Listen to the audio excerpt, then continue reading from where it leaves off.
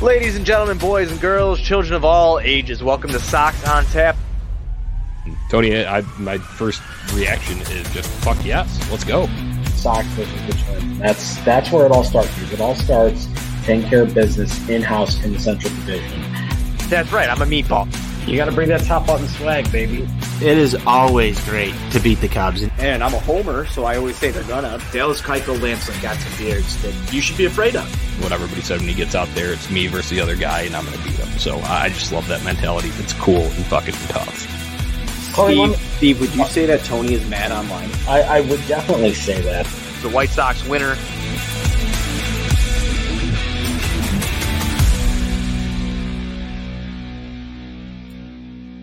Hello, White Sox fans, and welcome in to another edition of the Sox on Tap postgame show. It's Tony Marchese alongside my guy, NWI Steve, and we brought Besnick at Sox Insane along for the ride, too. We were going to talk about some Tony La Russa stuff. We're going to talk about a White Sox winner real quick and just some other general White Sox topics. Guys, how are you doing tonight? Hey, yo, boys. After a brief little hiatus, could you go as far as to say that I'm #back? Say that Steve is back here. One could say that you're back. You were activated. I know that there wasn't a press release out that you were activated from the IL with a broken heart, Steve, but you are #back. How are you doing tonight, Mr. Besnick? I'm doing good. I see Steve there, so I can say he's #back. I'm doing okay, all things considered. A lot of news dropped today, and this is going to be one interesting White Sox off season. Yes, so it I don't know is. what to expect. And we're going to get into some of that today. Obviously, the big news, guys, TLR announced that he is stepping away from the club. We are going to get to that. He is?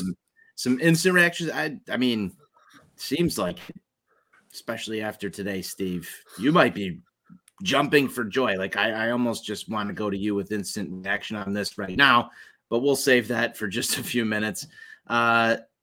We'll get to the TLR stuff.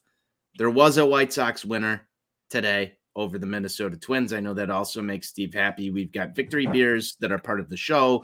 That makes me happy. Before we get into any of the other stuff, I just want to take a moment and say it's been a long year for White Sox fans. Thank you to everybody who's tuned in, joined the YouTube streams, the Twitter streams, listen to us in our podcast form, wherever you find your podcasts. Thank you for being part of this ride. We'll probably just have this show and probably one more to close down the season in terms of podcast stuff. So thank you for joining us on another season of Sox on Tap. It's been fantastic to talk White Sox baseball with these guys almost every single night.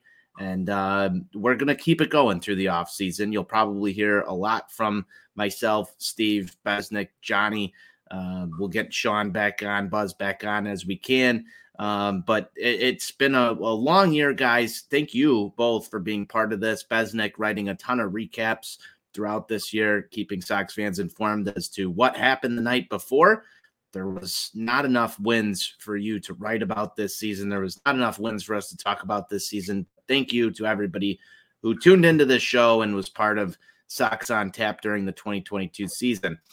As we move on, you can find us. If this is the first time listening, I would be absolutely shocked, but there's a first time for everything. But if you're tuning in at the end of this season, you can follow us at Sox on Tap, follow the YouTube On Tap Sportsnet, follow us on Twitter at On Tap Sportsnet as well. Facebook, there's a like button there. Guys, let's get into today's game. Last start from Johnny Cueto, real quick. My initial notes, guy was working quick, looked like he couldn't wait to get out of there. Sox wind up with a win, which is good. But the baseball on the field really didn't matter much to me today. What is your initial thoughts on today's game? I'll go to Steve first and then Bez. Well, I was fortunate enough to be in the ballpark this evening. I was taking advantage of a little season ticket holder pregame patio party there, so I consumed. How was that, by the way? I'm curious. It, How it did was that go? it was your standard patio party. You had your hot dogs, your hamburgers, your fried chickens. I might have partaken in a couple Dutry pops. On all of it on Jerry On Reinsdorf's Jerry's dime. time. Yes. Yeah, so they always taste better when it's on Jerry's dime. That is hashtag confirmed. So got to take that in there, and then look, obviously got to follow that up by taking a White Sox win over the Twins. Everyone knows that that just gets the blood flowing for me in my plums. When I get to see the Sox beat the Twins live and in person. And you're right, Anthony.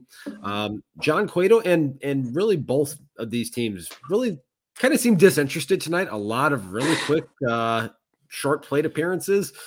Kind of just don't really seem like they want to be here, like they want to get the vacation started. Yeah, I mean that makes total sense. I would too if I were in their shoes. But I mean, it was cool to see Cueto pitch one more game in a White Sox uniform. The guy that got picked up a week before the season started after Lance Lynn went down in his last spring training start. And I mean, he far exceeded anyone's expectations. You love watching him on the mound doing his little shimmy in a Sox uniform and just pitched well. But, just despite getting this miraculous performance out of this guy, a veteran who seemed like he was, career might be over, it just wasn't enough. A win was nice, but, like we all said, it didn't mean too much today. It felt like Johnny Cueto, and I said this before, couldn't wait to get out of here. He's a guy that I'm not really expecting to be part of this rotation going forward. I don't know how you guys feel. But if we look back on the body of work from Johnny Cueto this season, Besnick, I think you kind of hinted on it. Here's a guy that a lot thought his career was over, and he came into this White Sox rotation and really filled some tremendous voids that they had, not only from the pitching side, but from a leadership standpoint throughout the year. Obviously, this White Sox team, as we've stated numerous times, did not achieve what they set out to do by any stretch of the imagination. Johnny Cueto is not to be blamed for any of that. In fact, he was one of the higher grades that I have amongst White Sox player this season. I don't know if you guys would disagree with that, but I thought, for all intents and purposes, Johnny Cueto in a White Sox uniform during this season, it's going to go down as some sort of answer to a trivia question somewhere 15 years from now. One of Rick Hahn's rare hits when it comes to veterans in the free agent market. We've seen far too many misses. Unfortunately, far too many misses from guys that were expected to be key contributors. And John Cueto was really, like you said, Anthony, a scrap heap guy, showed up late. If Lance Lynn doesn't get hurt in spring training, is he even on the White Sox?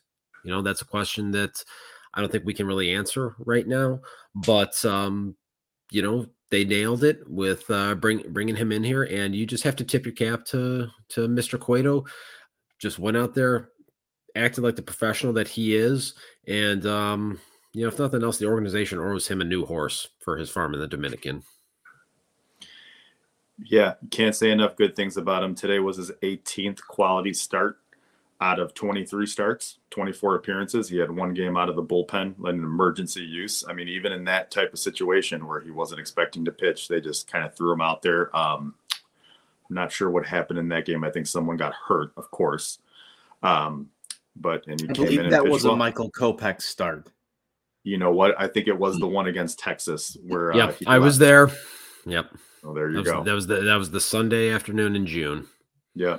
And he I'm reading some comments here on twitter.com that he did say that this is the first year in a while that he pitched pain-free and feels like he could probably go a couple more years, would be open to a return to the White Sox. Of course, that's not, his decision. And I agree. He's probably likely not back with the team next year, but you tip your cap to him. He goes down as like another Esteban Loaiza, not as good, but one of those guys they picked up that you didn't expect much from, and then he turns in a great year. I saw Steve smirk at the Esteban Loaiza comp there Mr. Besnick. Steve, you have any other further comments? Does he Johnny partake Cueto? in any of the extracurriculars that our boy Esteban Loaiza used to? Not that I'm aware of. I don't think that It's can I be think he just rides horses. Hashtag unconfirmed. unconfirmed. That's Developing a story. great way to put that. We've got a guy who can perform an investigation on that if we want to venture down that path, but I don't think that we will. Again, hats off to Johnny Cueto.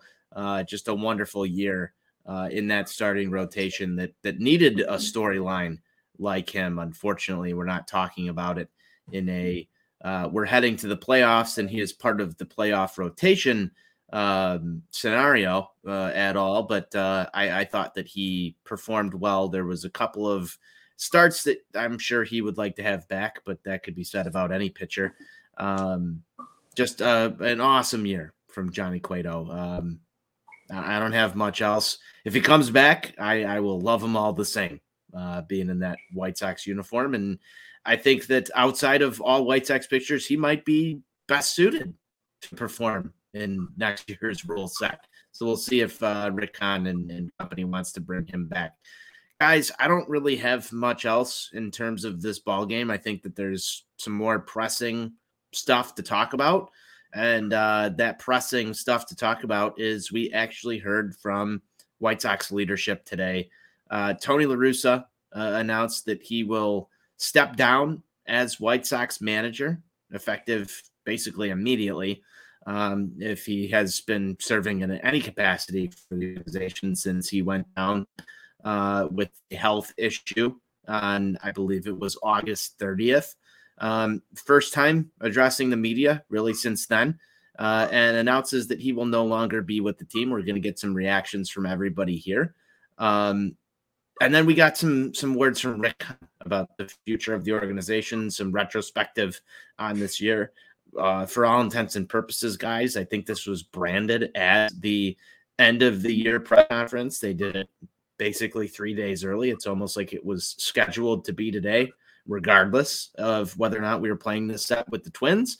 And the White Sox, in White Sox fashion, sort of held to form with this. And I don't think that we're going to get much out of Rick Hahn, Kenny Williams, or Jerry Reinsdorf going forward. So for all intents and purposes, this is probably the last that you're going to hear of them until there is a new manager in place.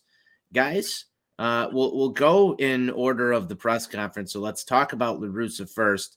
Then we'll follow that up with some of the Rick Hahn stuff. I'm going to hand it to Steve. We'll go to Besnick. I'll give my reaction on TLR, and then we'll discuss. Steve, the floor is yours, my friend. All right. Overarching thoughts are this. Everybody knows how I feel about that fucking dickhead. I'm glad he's gone. I'm glad he can't poison the one team that I truly care about. With that being said, I feel that I have been fairly consistent this season in saying that he is not the absolute root cause of the issues with this team not making the playoffs or not performing to their potential. As I've said multiple times, when you have players that are injured, injury prone, even Rick, I know you don't want to hear that, but it's fucking true. A lot of these core guys are injury prone. When you have that coupled with underperformance from said core pieces, you can't compound those issues with managerial negligence, like hitting Leury Garcia top 5 in your order multiple times, like intentionally walking someone on a 1-2 count multiple times, going to Jose Ruiz in high leverage situations multiple times. I can name other situations here, but again, for all of those issues and all of those deficiencies and all of those fireable offenses, if the White Sox would have hit more home runs this season, they could have potentially overcome that. If they would have had consistent, healthy performances from players that they were counting on in Yoan Moncada, Luis Robert, Eloy Jimenez, they could have potentially overcome that. But they didn't. They weren't able to.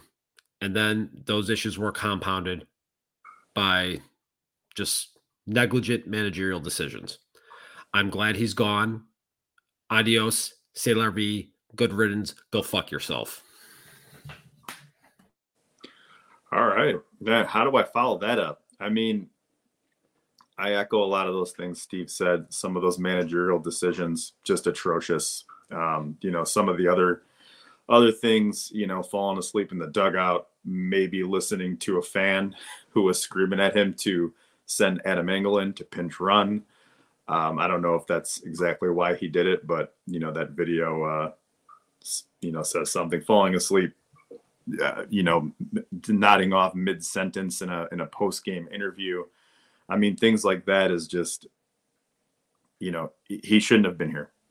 That wasn't the right hire. I don't think we can say that it is, because he was brought in to win a World Series and he didn't do that. They didn't make the playoffs. He deserves some credit there. I actually thought in 2021, from the beginning of the year to the end of the year, he actually got a little bit better, whereas this year he regressed. It was pretty interesting to hear that these health issues arose in the offseason. And he mentioned these things coming up in his physical exams in January and February. And he tried to gut it out. He wanted to be there for the team. The team clearly, they were in that press conference. They care about him. I think a lot of those narratives about the players hate him and all that were overblown. He's not the root cause of all those things, like Steve said. It's more so about injuries and just players underperforming. You hit home runs, and good things come. Wins come. They just didn't get anything going this year. They just couldn't get anything going. They couldn't sustain any momentum when they did, and it was all under his watch. So he's got to be accountable to that. So I hope he works out his health issues. I thought it was a very gracious exit in his statement. He said some things specifically where he said, last time I met with the players, I just told them I love them. Can't thank them enough. As much as I've called him an egomaniac and slandered him in other ways, today just didn't really feel like doing it. I wish him the best. I hope he works out those issues and enjoys his second retirement, I guess is one way to call it. My turn. I guess I don't know how to follow either of you guys. I had some statements prepared, but I'll start with this. I think I've defended Tony La Russa more on this show than anybody else has, and I think Steve would be the first one to say that that's true. Was he confirmed? Was he the best manager? Absolutely not for the Chicago White Sox in 21 or 22. I like to look at the body of work of people who are running my sports organizations upon hire and look at what they've done to stuff. And this is probably the fine rant that I'll ever go on about TLR. One of the reasons I liked the White Sox hire is because the Blackhawks had made a very similar move in bringing Joel Quenneville into the organization when they were ready to win. And Joel Quenneville had sort of the same resume outside of the fact that Joel Quenneville wasn't away from the game the way that Tony La Russa was when the White Sox brought him in. It's very hard for me as a person in anything that I do to question the ability of someone who's done it more than anybody else that walks the face of this earth. And that's in anything. If somebody's filling my cavity, if somebody is painting my house, if somebody is replacing my air conditioner, if somebody is helping me do whatever it is that I'm trying to achieve, there is no greater that you can go to than the person who's done it more than anybody else who's ever lived on this earth. We all strive to do great things.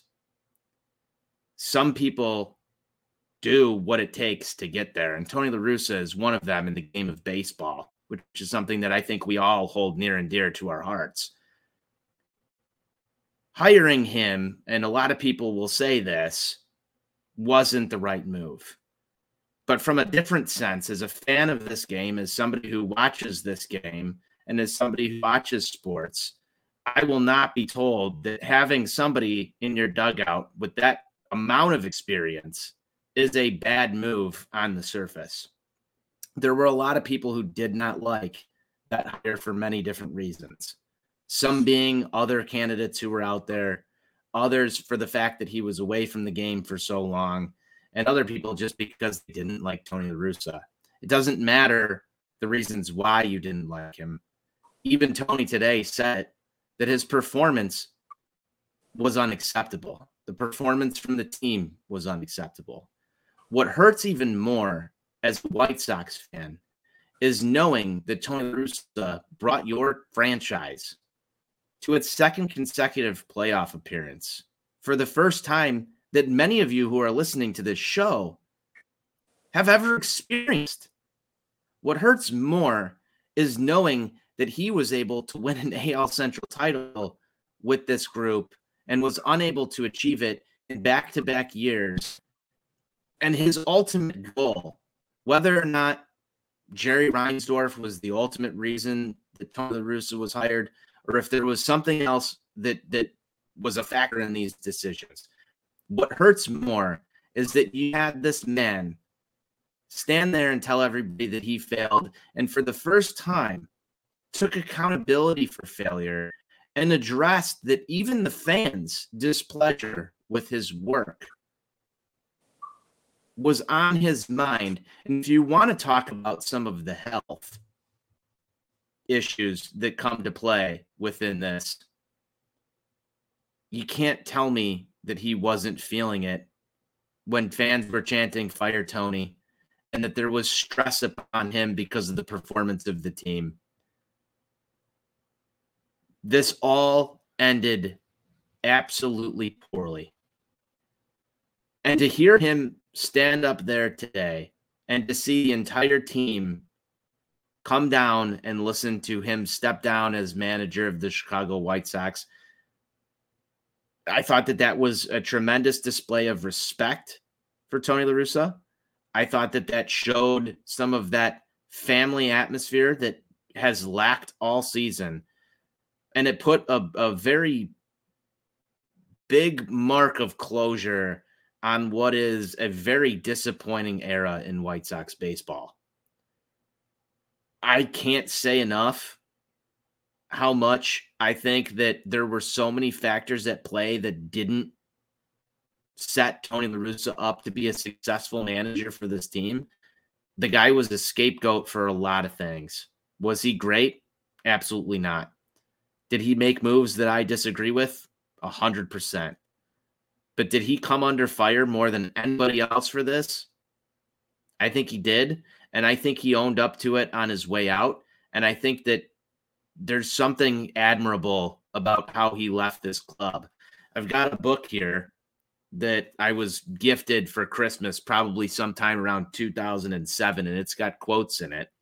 And one of them is from Tony La Russa back in 1979, and it says, "All I'd like is a fair shot from the fans. They can boo anything they want, but I'm going to take shots at winning wherever it makes sense. I'm not going to skip one trip to the mound to avoid a boo." And in a way, Tony La Russa managed the exact same fucking way he managed back in 1979. He didn't give a fuck what anybody else thinks, and he held himself accountable at the end. He did what he thought that he had to do to win. Was he right? Probably not. Was he crucified for it? He was. And he owned up to it, and he held himself accountable. We move on from there, but the scars are going to last a lot longer for everyone that was involved in the situation.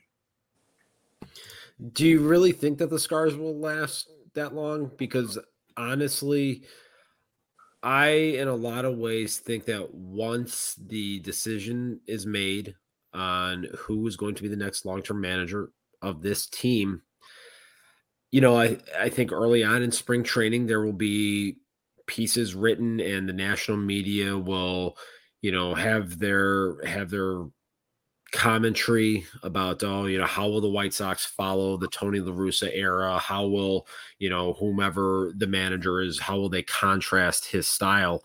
But by May 15th, yeah, fuck, even sooner than that, I don't really feel like we're going to be talking about this.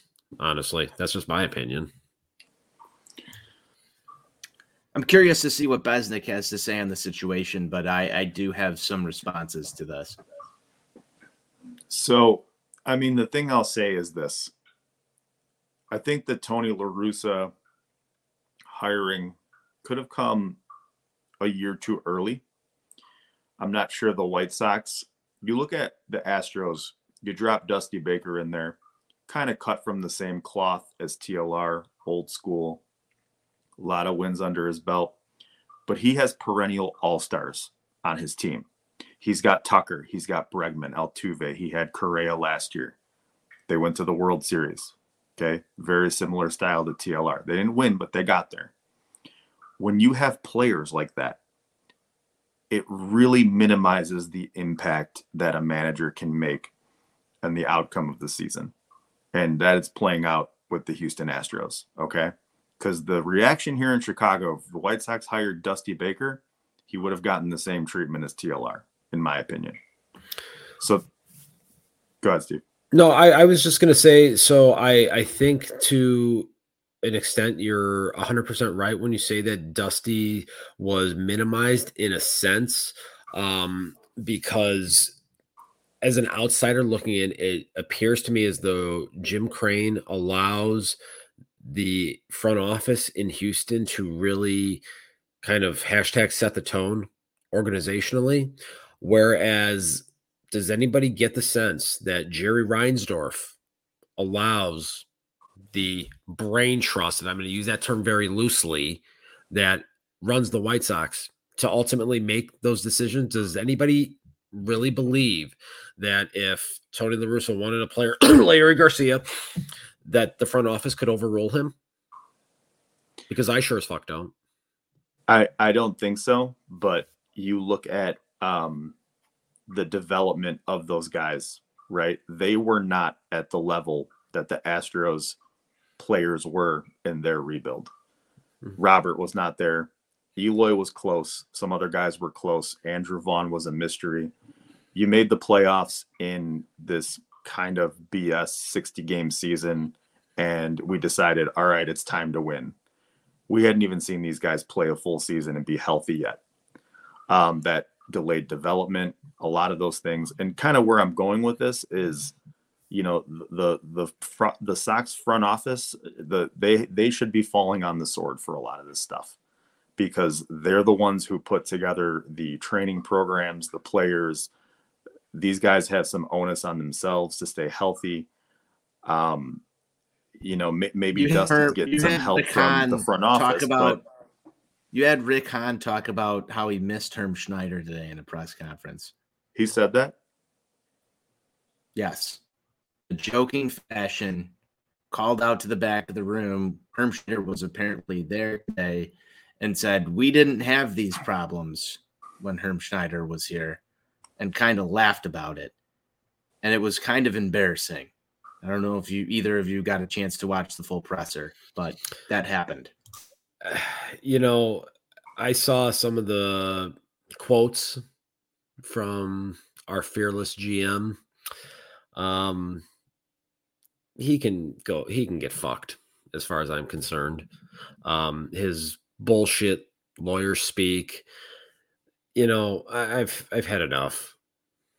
I'm sick and fucking tired of this shit with him going out there just saying a lot of words without actually saying anything, and then sitting there trying to stroke himself and Kenny and everyone else involved, saying that, you know, was it last year or 2 years ago, they were being talked about as, you know, having, you know, the executive of the year or having one of the best front offices in all of baseball. Now people are questioning whether they should have their jobs.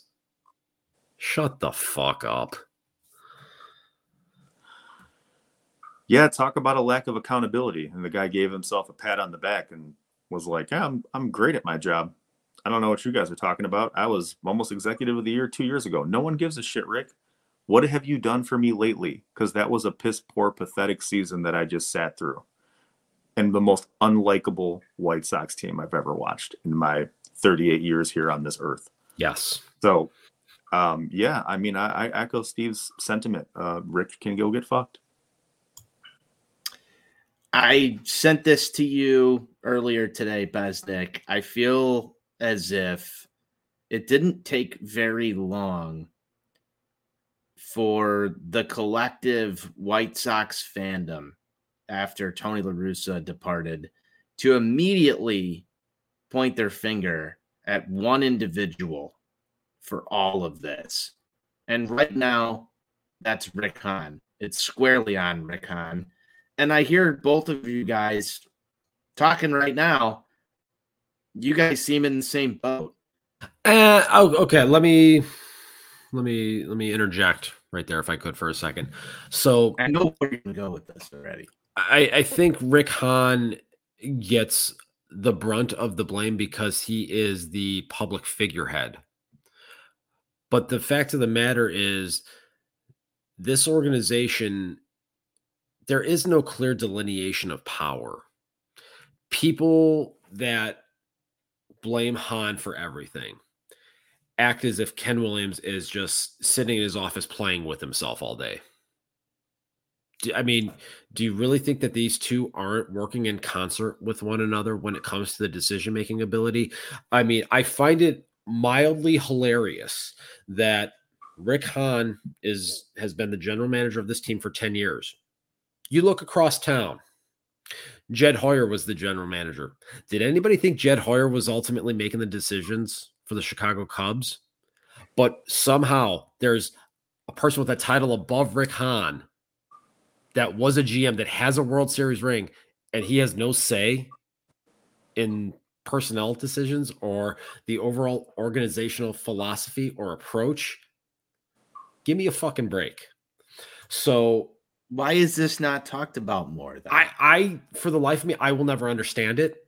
But what I've always said is that the fish stinks from the head. It's plain and simple to me. They've been doing the same thing for 20 plus years.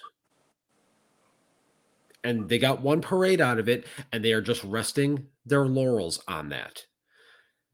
If this organization ever wanted to be serious or make any kind of meaningful, lasting change, then the guy that cuts the checks would need to grow a fucking spine and actually fire somebody and bring in fresh outside voices that are going to challenge him and tell him things that he doesn't want to hear, and tell him that the game of baseball is not the same one that he inherited 41 years ago.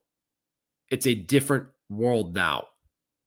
Literally, you would have to bring in someone from the outside to just get caught up to the Dodgers, to the Braves, to the Astros, to the Yankees, to these really good, successful organizations. But he's unwilling to do that. But again, I don't know where Ken Williams ends and Rick Hahn begins. But from my perspective, they both can kick rocks. And that's why, and we lost Besnick. We're going to work to get him back here, but Besnick has left the scene. Steve, I understand what you're saying. It's just surprising to me that we've, like, the collective mob, I don't want to say we, but the collective mob has now turned its head after one is gone. We've got Besnick back. After one leaves, the collective mob sort of turns its head and says, "You're next."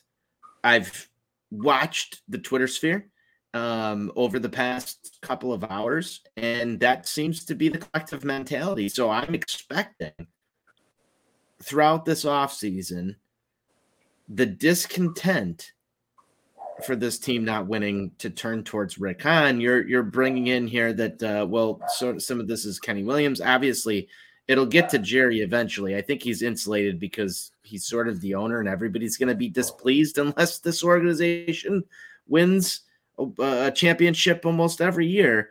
But sort of the same way we watched the Bulls go through this with and Besnick's shaking his head. He knows exactly what it is.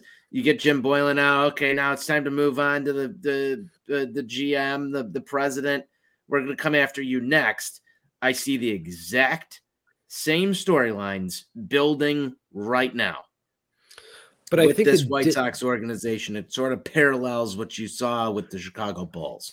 What I think the difference is, and I'm saying this as someone that doesn't follow the Bulls and doesn't understand a lot of the different dynamics that go on there, is that the two guys that are ultimately in charge of the decisions with the White Sox are the two guys responsible for Jerry Reinsdorf's crowning achievement.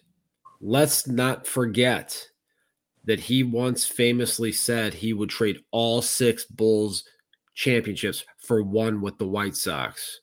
So we know that this means more to him. And those are the two guys that were there that assembled the team that got that's him. Why that I would. parade. That's why I would argue that today is the ultimate low for Jerry Reinsdorf. If we're going to put that in perspective, to watch one of his good friends who came out of retirement to help manage this team basically put his tail between his legs and leave and hold himself accountable for the failures, while the two guys who brought him his crowning achievement as an owner, Rick was talking about, they had a two-hour meeting with Jerry today and all this other. That Jerry Reinsdorf can't be pleased with this publicity around his Chicago White Sox today. I can't imagine that he's sleeping comfortably tonight. I think he's sleeping great. I know you believe that he's sleeping great, but I mean, he's made his money. I would just think a little bit differently here. This didn't play out the way that he wanted it to. You're assuming that he has any pride in how this organization gets run. He's proven for 40 years. He, in fact, does not. Yeah, that's a fair assessment of it. I just don't think that, if you want to play the card that says he brought his friend back to come do this because he felt that he owed somebody anything. If we want to play that card, he obviously has feelings. So I would think that he would want to see his friend go out not like this, I guess, is sort of the angle that I'm taking on this, Steve. And I'm not trying to make excuses for Jerry. I mean, even Tony said today that the explanations sound like excuses, and that's something that I will absolutely agree with. But I can't imagine this is going to work out well for the Chicago White Sox, because I feel that all of the media heat, all of the fan heat is going to point in one direction as this thing goes into the winter. And it's not going to be good when it comes to April unless there's significant money spent. And they've already prefaced it by saying there won't be any money spent. So this is an absolute lose-lose situation. I don't see any winning out of it. You've mentioned a couple times, even on this show, the only way out of this is sort of the dead cat bounce, but you're already talking about subtractions to this roster. You're talking about potential reduced payroll or moving guys like Liam Hendricks or Andrew Vaughn or moving on from Jose Abreu. I don't see significant additions to this club. The only way that I see out of this is absolutely massive steps forward from members who are part of this ball club who have not proven to be healthy, to be available. And when Rick Hahn says things like, or Ozzie Guillen, I think it was Ozzie Guillen today, that Herm Schneider told him that availability is one of the most important abilities. I can't remember if that was Rick or Ozzie who had stated that. You look at that statement regardless, and you look at this White Sox roster and you say you're going to take away some of the most talented pieces. Where are you going? What are you doing? And how do you fix it? Rick Hahn is in no position to win. Kenny Williams is in no position to win. And Jerry Reinsdorf isn't either by those statements. Doesn't work. The math does not check out. I mean, Jerry Reinsdorf could put himself, he's the one person that could put himself in the position to win out in this situation. But granted, that would require, running a $250 million payroll. And we all know that that's a non-starter. I've famously said, is that the dollar amount you're looking for them to go, Steve? Like, I'm just curious. Throw all sense and logic out the window here for both of you guys. It's basically Sox on Tap after dark. What's the magic number? What makes people say, I'm fucking all in on this team again? Rick Hahn said today, we need to earn the trust back of our fans. What's the number? What do they have to do? What do you want to see them do? It probably is 250 to 260 million, because you look at some of the dead weight. I mean, you could make a reasonable case that Yasmani Grandal might be cooked. There's a reasonable case to be made for that. And if that's the case right now, right. Yeah, he does. And so a real organization would say he's cooked. You got to pay him the $18 million no matter what. It's a sunk cost. Exactly. It's a sunk cost. So let's go out there and let's find his replacement. We had inconsistency from Lucas Giolito this year. We have Michael Kopech's, 119 innings this year. You have Johnny Cueto. We need innings. We need innings, boys. Guess what? We got to go out and we got to get a quality top-level starting pitcher. We got to find a left-handed bat. We got to find some way to balance out this lineup. You're not comfortable with Davis Martin eating 130 innings next year for your Chicago White Sox in the rotation, is what you're saying. Would I be comfortable with that as option one? No, I wouldn't. I think that Davis Martin can compete for a rotation spot. But relying on him, if you really believe that you can win the World Series or compete to get there, no, you can't. I know a lot has been talked about in the last couple of days about them blowing a 10.5 game lead. But the fact of the matter is the Mets did what they had to do this winter to position themselves to, let's face it, they've won 98 fucking games. To have a 10-game lead. Right. They did. It happened. And the Braves, who are one of the best run organizations in the sport, have been on an absolute heater for 3.5 months right now. Literally only the Dodgers have won more games than them since June 1st. And that's pretty good, last I checked. But Steve Cohen walked into this situation. I've got to check our Cubs on Tap guys. They said they're the hottest team in baseball right now. Yeah, okay. They had a good second half. Yeah, but they were fine. They were fine. But Steve Cohen recognized that the only way that the Mets could reasonably compete this year was to spend a shit ton of money. Everyone talks, Bob Nightingale writes his little puff pieces about nobody wants to win more than Jerry Reinsdorf. Steve Cohen showed you what an owner that wants to win more than anyone will do. Is it going to work? It's not looking great right now because, they're going to have to fight to beat San Diego, and then they got the Dodgers waiting for them in the second round. So it's not looking great this year. But that's what fully committing looks like. I would love to have an owner like Steve Cohen who is proud to send a $300 million payroll out there and just spend to fill every need possible and make his team, put the best competitive product out there. Jerry Reinsdorf is never going to do that. It's foolish to think that he ever will. $250 million, sure, let's go get a top of the rotation pitcher. Let's throw a big bag of cash at Jacob deGrom and just have him and Cease and a healthy Lance Lynn at the top of the rotation. That'd be great, but they're going to run this thing back. You'll see Oscar Colas get called up. I think they re-sign Abreu. and it's up to Pollock on whether or not he wants to stay. And maybe you get a trade. Maybe I think if anyone gets traded, it's a prospect. They've got a top 50 guy in Colson Montgomery if they want to go leverage that. I mean, the farm system is bare anyways. You've got one top 100 prospect. So maybe that's a good chip to move. But I don't expect much. I think they're going to run it back. I think they're going to hope to get that so-called dead cat bounce. I mean, this is the team that won 93 games and won a division. The Padres have a similar story. They went 79 and 83 last year. They made some tweaks to their roster. Their big trade was Sean Manaea, and he has an ERA over 5.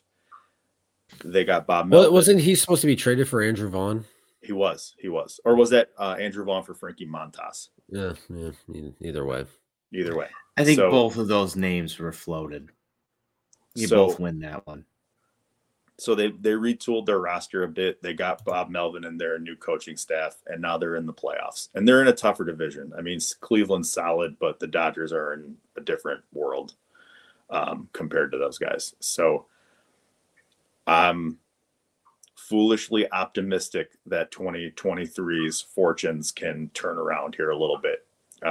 But it's health. It's going to come down to health. If these guys can't stay on the field, if you're not going to get 130 games out of Eloy, out of Robert, it's not going to work. It's not going to work. And Eloy's your left fielder next year. I know nobody wants to see Eloy in left field. We've got to let Abreu walk, or we've got to trade Vaughn. Eloy's got a DH. We can't have Eloy in left field. He's going to be your left fielder. And I hope that Jose Abreu is in a White Sox uniform next year, because this could be his last 2 games as a Chicago White Sox. And that makes me #SadBez. Sad Bez. Sad Bez here. We haven't even gotten to Jose Abreu predictions. We're going to break that down on another show this upcoming off season, and we'll get some more insight onto that. But early predictions from Besnick there. I'll double down on it. I think Jose Abreu is back. Steve, you got an early prediction on that one instead of a pick to click. Is Jose Abreu back in the White Sox uniform in 2023? I'm going to say no. And I think nobody wants to hear this, but Jose Abreu has the choice here. And this is an organization that has wasted the 9 best years of his baseball life. He's got a few good ones left. Why would you want to waste it with this organization? If I was him, I sure as fuck wouldn't. This is Sad Steve, brought to you by Sad Besnick. I mean, Jose Abreu deserves a chance to win a fucking World Series with a real organization. I agree. He's earned the right to explore that option as a free agent. If he wants to go play for the Houston Astros and make, they'll give him 2 years, $40 million or $35 million or whatever it is. And he'll continue to put up good numbers. And, it's so funny how kind of aging stars go to these teams like the Astros and, the Braves and other teams like that. And they get more out of them somehow. I don't know how they do that. It's almost like they're smarter. It's almost like they're smarter. It's weird. It's almost like they search for more information to give them an edge. I don't know. It sounds like crazy talk to me, but he's earned that right. It'll make me absolutely sick to see him in a Houston Astros fucking uniform. But he'd hit a ton of home runs into that Mickey Mouse Stadium. And I'd be happy for him, but it would suck. But I still think he's back in a Sox uniform if he wants to be. If he says, I want to come back, 1 year, $16 million, whatever, he's playing first base at 35th and Shields. And I agree with that. I think that if he ultimately does want to be back, he will be back. I'm trying to look at it from a different perspective and through a different lens that I don't feel like a lot of other people are considering. I mean, just think about how many times this year after the final out and they pan into the Sox dugout and you just see the look of dejection on his face. Like, do you really want to go out like this? No. I mean, knowing that guy and the amount of pride that guy has, And the fact that he shows up, Besnick, this is why I muted him at some point on Twitter. is thoughts like this that just get spoken into existence. It's amazing to me that I asked him not to bring any negativity into this team, and then you hear Jose Abreu in a fucking Houston Astros jersey next year, and then you're talking about him hitting home runs in the Mickey Mouse stadiums and that. Now I've got to figure out how the fuck I'm supposed to get to sleep after hearing all of this shit. Jesus Christ. All right. Guys, can we end the Jose Abreu in a Houston Astros jersey thing? Because I'm getting very upset with this. I think he's going to be back. He's going to be back with the Sox. They're going to run it back. Speak this into existence for me, please. They're going to run it back one more year. He'll be at 35th and Shields playing first base. And if the White Sox don't make the playoffs in 2023, then they'll blow it all up. That's my prediction. Ooh. Steve, anything else from you?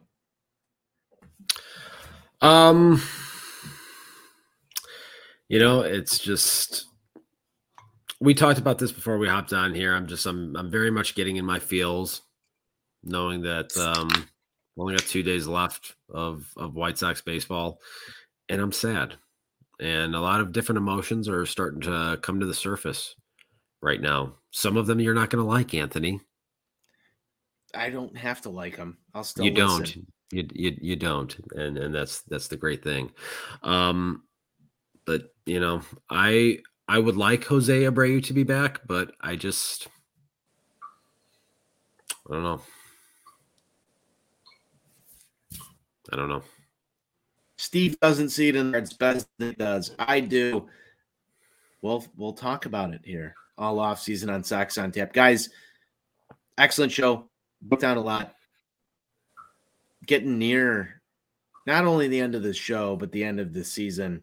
As I said, as we hopped on this podcast, thank you to everybody who's tuned in, joined us live on YouTube. In the comment section, we appreciate you. Followed us on Twitter, jumped in our live streams there, listened to us in podcast form. We appreciate it.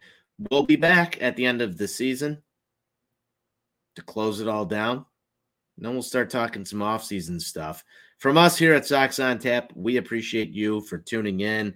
Guys, final thoughts as we go round table here.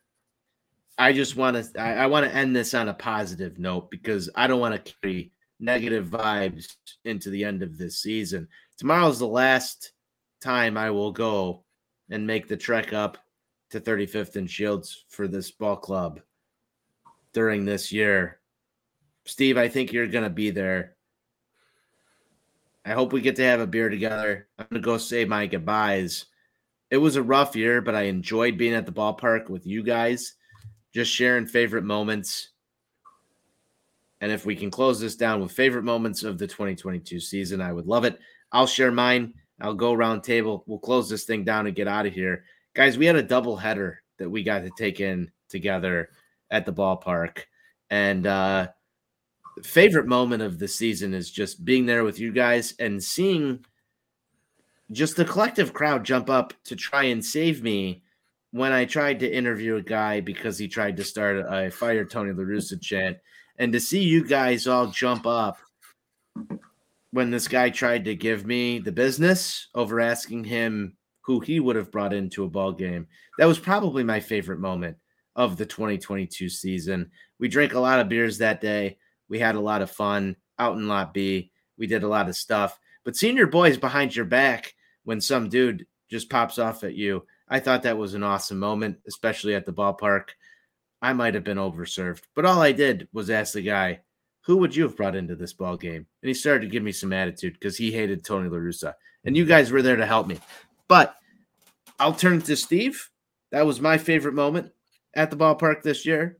Steven, I'd like to hear yours. Besnick, I'd like to hear yours as well. All right, I've got two. The opening day tailgate. I think we hashtag set the tone. We went out there and we brought it. Jello shots that day. A lot of Jello shots. There, couple two tree. So that was a blast. And then obviously The suite, when we almost got to see Dylan Cease make history that night. And I think, our ability to go out and smuggle 15 to 20 beers and half a handle of rum out of the suite. Thanks, Jerry. Go fuck yourself. That was just great. So those two, those really stood out to me. Yeah. I'll say, the home opener, great game. Obviously, they got the win. Vinny Velo made the home opener start. That'll be a trivia Steve and his question buddy one day. barely made it out of that game, the home opener. I forgot about that one. That was a good one. I got to meet you guys in person for the first time. That doubleheader was a blast. The Tony's interview attempt. I got to meet Sean for the first time, talk baseball with all of you guys in Lot B. And then it was the Cease no-hitter in the suite and all the reasons why that was too sweet. So, all that was great. Being a part of On Tap was great this year. Despite the season being pretty rough, 500 year, pretty disappointing, unlikable team. This ridiculous franchise is just part of my life, and writing about them is, I actually have fun writing about them. I actually enjoy it, and talking to you guys and anyone else, any other fans out there about this team and how they do. So, yeah. I think, Anthony, you talked early on and you thanked everybody for tuning in and listening to us this year. I'm going to borrow a phrase from a Hall of Fame broadcaster that I know is very near and dear to your heart. Yeah. We hope you enjoyed the broadcast despite the outcome. Yeah, that's spot on, Steve. That's absolutely spot on. I can't say it any better than that. Stay with us. We'll be here all off season. We'll probably give you one more post-game show as we head on into what's going to be an absolutely interesting winter for the Chicago White Sox. Guys, I don't know how to close this thing down any other way than this. White Sox forever. White Sox forever. White Sox for life.